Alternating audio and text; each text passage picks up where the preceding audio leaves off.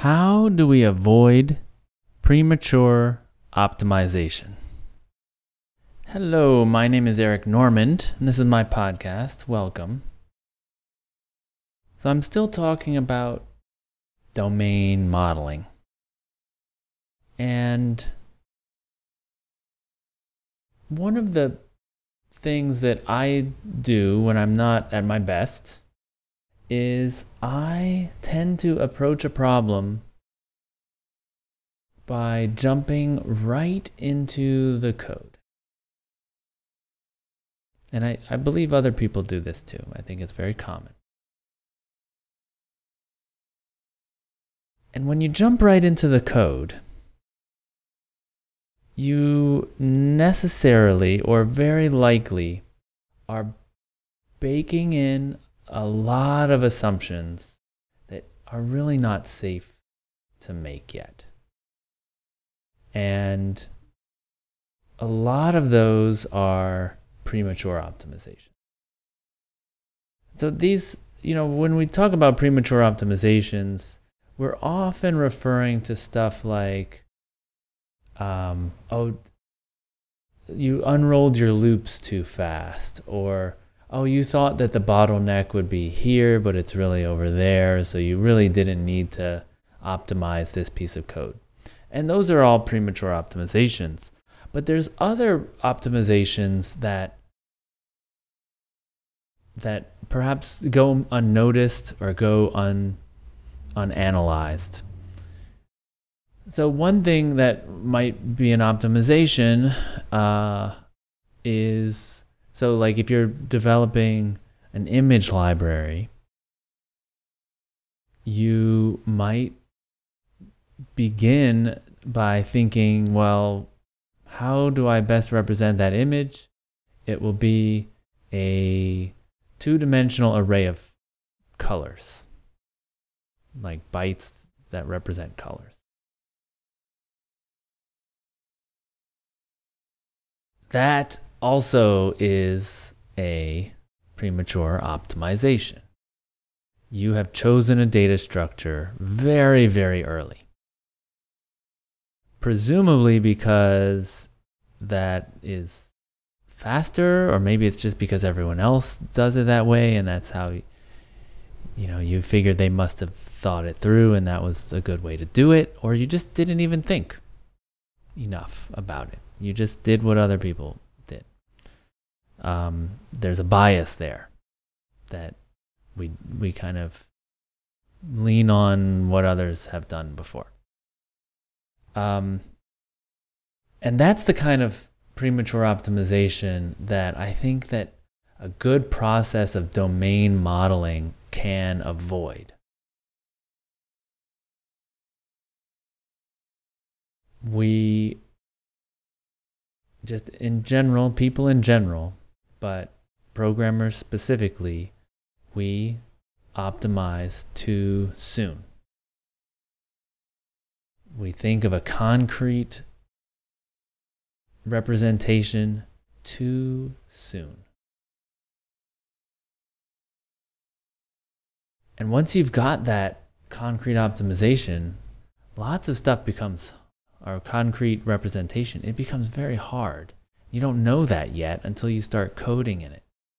Of course, it makes a lot of stuff very easy, like looking up the color of a particular pixel is easy.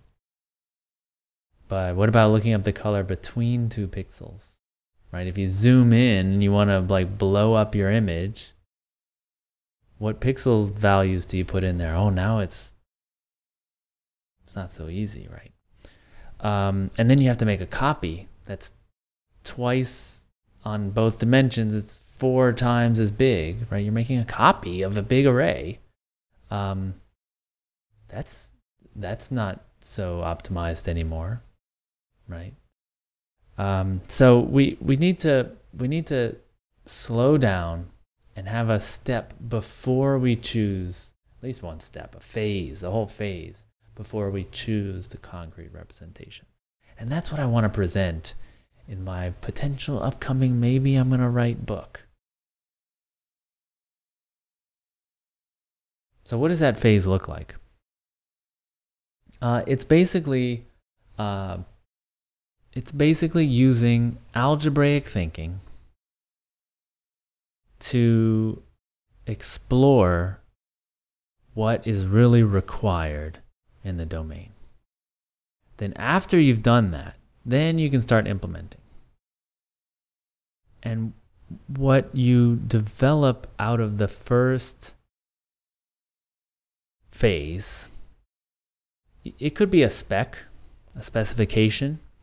And like I said in the last episode, you can encode that spec in a programming language or in English or some other language, even just pictures. You can encode it however you want, but I believe it's a good idea to encode it in a programming language.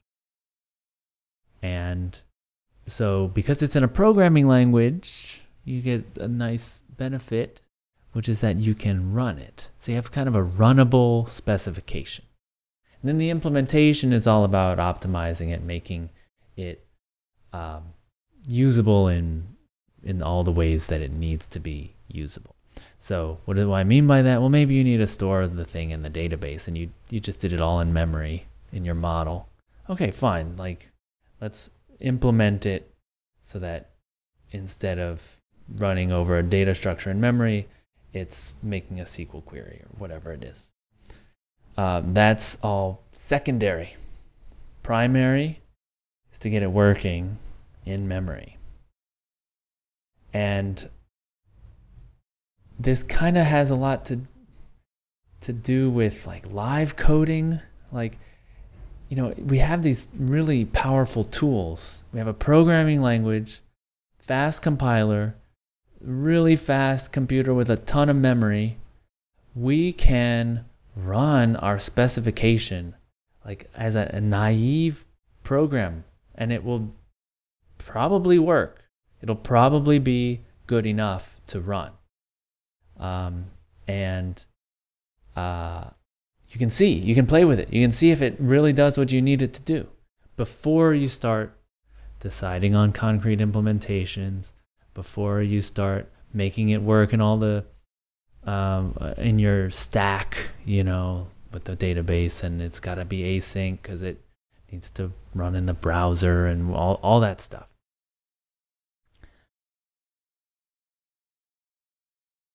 So again, last time I talked about how I'm trying to identify these leading indicators that are even before clean code, right? What's typically called software design. Before that, into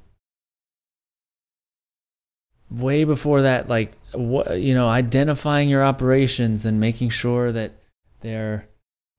you've got a complete model of everything, trying to get rid of all the corner cases, all these like leading indicators, like number of corner cases, whether you have a good fit between your domain and your model, whether you've got all the operations possible. All these things are leading indicators that your code is going to eventually down the line be easier to maintain.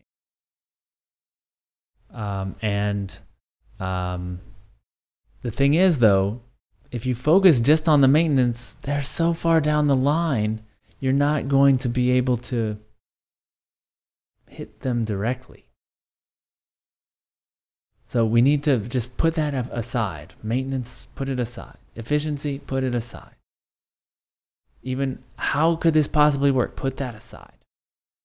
And in this first phase, you need to clear your mind of all that stuff, all those constraints, and really get down to the essence of your domain. What is it that we need to do? Those are your operations. What information do those operations need? And what are the invariants that the operations and the data need to follow?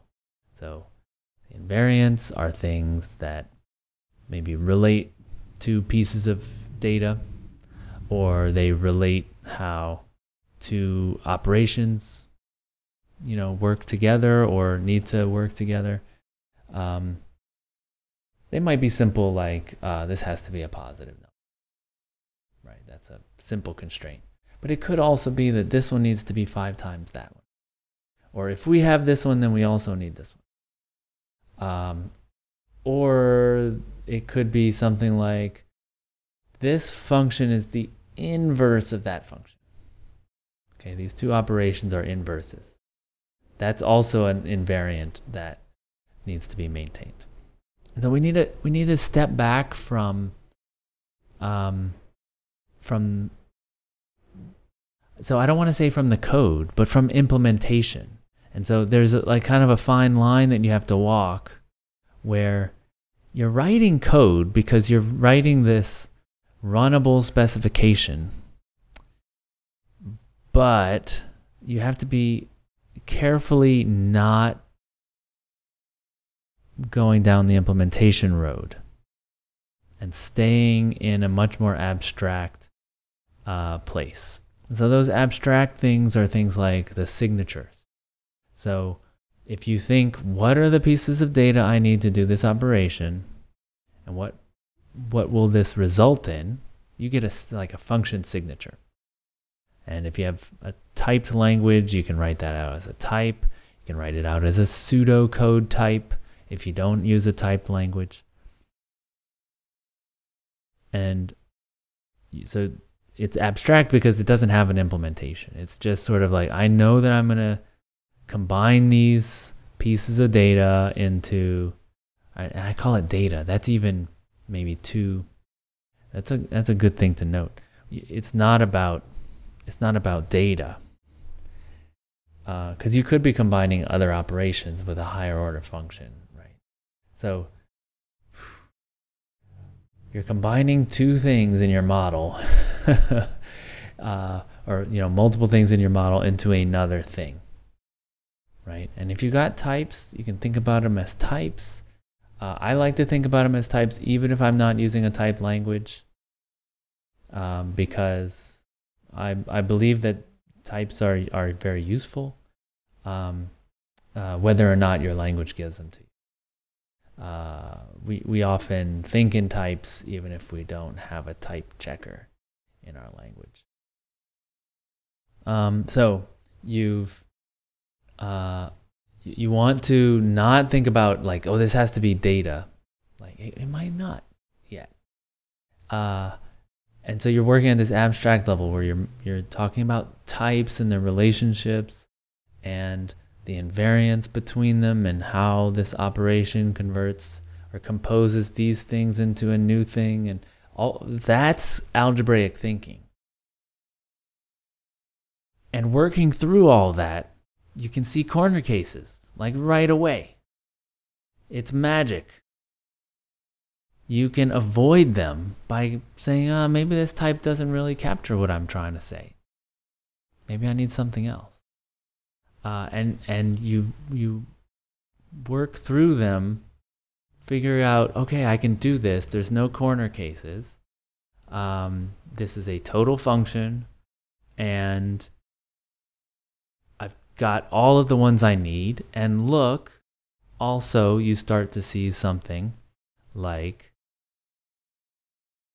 I can implement these 5 in terms of these 3. So I really only need these 3 right now. I can deal with these later. You're starting to minimize the surface area of your domain model. And that's a good sign that you're finding some essence. Domain models, like the prototype that we're looking for, is something like Newtonian mechanics that has a minimum of concepts. I mean, really, it only has, 5 concepts, and then it has 3 laws that relate them. These are the invariants. So you have forces, right, which come in pairs, and then you have position, time, and then velocity is actually defined in terms of position and time. So it's dx over dt, right? So I guess you need derivative. That's a That's an operation that you need. So you can see how then acceleration is actually dv dt, and then forces, the sum of the forces is equal to the mass, so you need mass times acceleration. So you really only need mass, position, and time. And then the rest are kind of defined through invariance.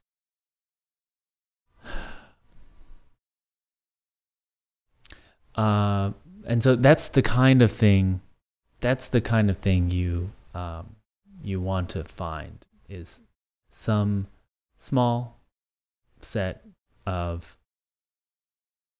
operations and pieces of data and invariants that you need that totally define the system, right? Newtonian mechanics is a complete system. Doesn't describe everything in the world, right? It breaks down at the speed of light, or near the speed of light. It doesn't work. And it doesn't talk about size. It doesn't talk about, like, it's all point masses, but it is self-consistent, right? That's what you want. If you need to deal with size, that's a different domain. So there's this idea of scoping. What belongs in your domain? And you kind of have to explore, like, what if I bring in another concept? That doesn't really have invariance. It doesn't have relationships between the other pieces of data. Remove it. Well, what if I take this thing out? Oh, well, no, then the invariants just don't make sense anymore because they're all related through that. Okay, I have to keep it in. So your scope, you're constantly exploring that scope. You're exploring the surface area of it. And this is a thing that I'm going to have a lot of trouble talking about in the book. But there's a kind of, I want to call it magic. There's a kind of, something will click. There's insight in it. Like, it's insightful to leave that piece of the domain out. Because, wow, look, it gets much simpler, much more elegant. We can always add it in with another layer on top, right? With another model built on top of this one, or side by side with this one. And there's a click, and you have to sensitize yourself to that intuition, that insight of complexity and simplicity of how it's expressed, and the size of it and the scope of it. And there's a real magic to that. So a lot of I forgot to mention this, a lot of these ideas are inspired by Connell Elliott. He has a thing that he calls denotational design. Denotational design, like I said, I'm inspired by it. This is not denotational design. The reason it's not is because he's way better at math than I will ever try to be. I wish I could be like him. It seems really cool to be able to do what he does. He takes the algebraic thinking to the next level, and I'm hoping to take just a tiny bit from that, not go as far into the mathematical side, but tap more into an intuition about the scope and the size and the API service. Right, and so it was his idea to say it is premature to call an image grid of pixels. Really, you should the way I think of it is like, clear your mind, zen out, and really think, what is an image? What is it? Right, and that's something we can do because we are all kind of domain experts on images we see, and we've probably, at least as kids, colored and drew pictures, and we've seen a lot of images, seen TV, we've seen paintings, etc. So we're kind of all domain experts in that kind of what is an image. And his idea is it's a mapping from a location in a 2D space to a color. Okay, mapping from location in 2D space to color. Now notice he's scoped it. He's thrown out the idea of, say, a frame, like it is, like, say, rectangular, right? Or circular. You can have circular images. It doesn't have borders. It just maps location to color. And he doesn't talk about it in the talk, but I feel like he has explored and chosen to scope it down lower and say, we'll deal with putting it in a frame later. We'll deal with pixelating it later, which is basically sampling this function from location to color. We'll deal with that later. When we have to put it on a screen, we can do that.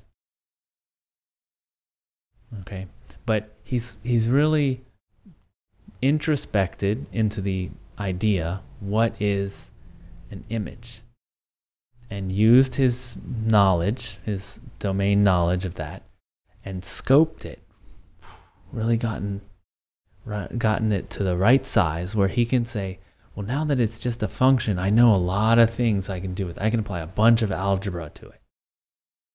Okay. And I can start defining operations. Oh yeah, look, I can define an overlay operation that puts one image in front of another. And I know how to represent that as another image, so another function from location to color, which basically is just saying, well, what happens if I take this color and I overlay them? And so there's some way of, like, say, mixing the color depending on like alpha channels and stuff like that, right? But he's deferring that to like the color domain.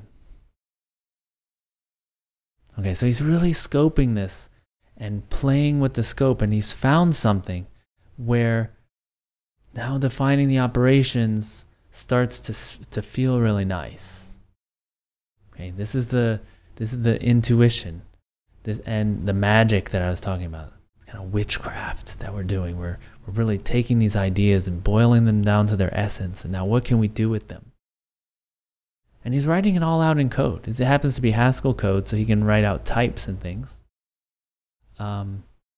But it just feels really nice once he's got it to the right spot. So I talked about the magic, and the insight is, well, let's just punt on like an extent to this image. We can make the image infinite. Maybe there's nothing there. Maybe it's clear, right? The alpha channel is all transparent, right? Around here, on the outside. But we don't want to prematurely like say, oh, it has to be within a rectangle or some extent, even any extent. We'll let something else deal with that.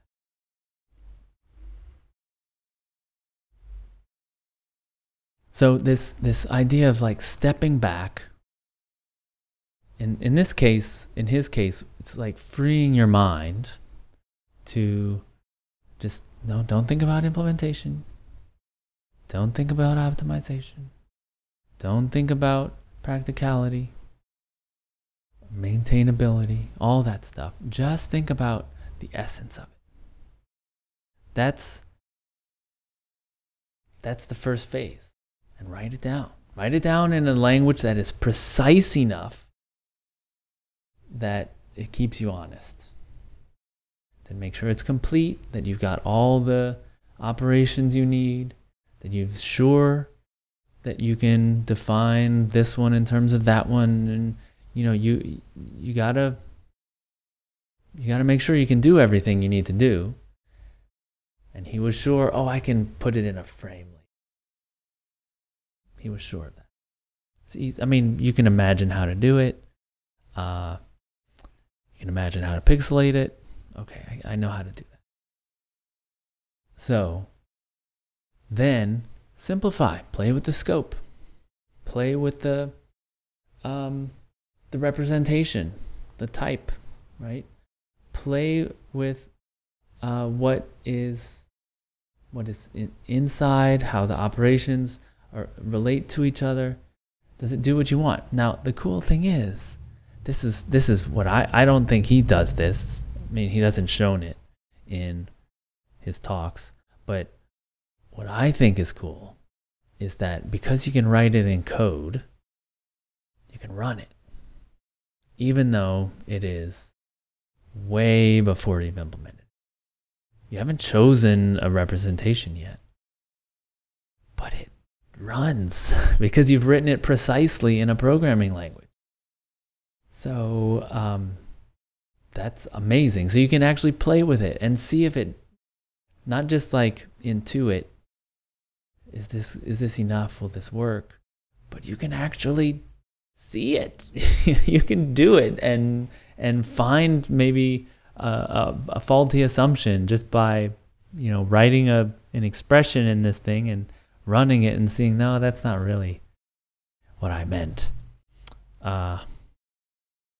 Okay, so I talked about two things: this need to back up, think more abstractly about your domain, get precise, complete, and simple. Those are Connell Elliott's ideas.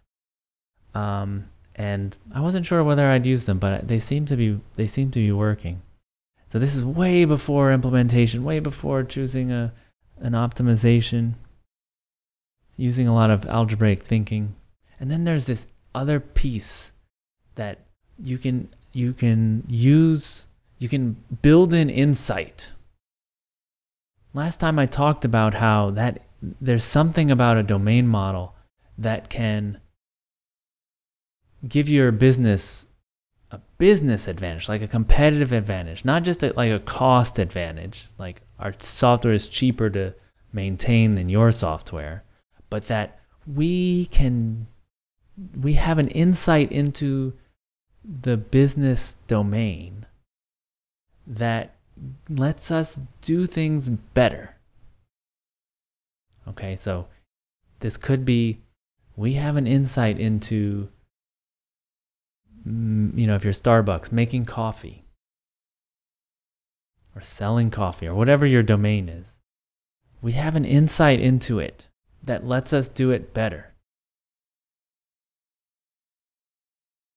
We have an insight into accounting and your needs as a customer, that a customer of accounting, that we can do it better.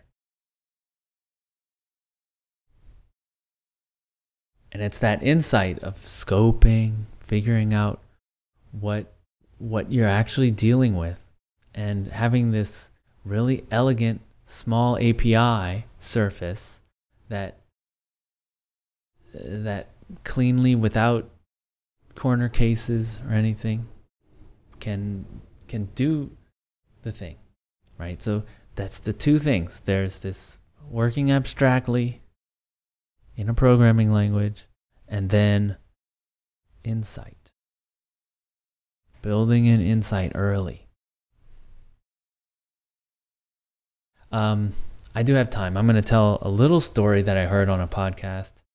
I have a friend who has a podcast. It happens to be a Ruby podcast. Oh, now I got to look up. Right, the podcast is called Code with Jason. It's by Jason Sweat. And on a recent episode, he was talking about a domain, a business domain that they were dealing with. And it was all about documents and faxing and stuff. And so they had, in their model, they had a class called Fax. And he felt like something was not right with it. Like it just didn't seem to want to attract methods to it. And it just didn't seem to fit anywhere. And he realized, wait, there is no such thing as a fax. There's a document, and you can fax the document, but there's no such thing as a fax. It's not a thing. And it's something that we would say informally when we're talking. Hey, did you see that fax that came in, right? Or did you send that fax to that guy, right? Like we would say that. But that the insight that he brought to the model, to the domain model, was like, there is no such thing as a fax.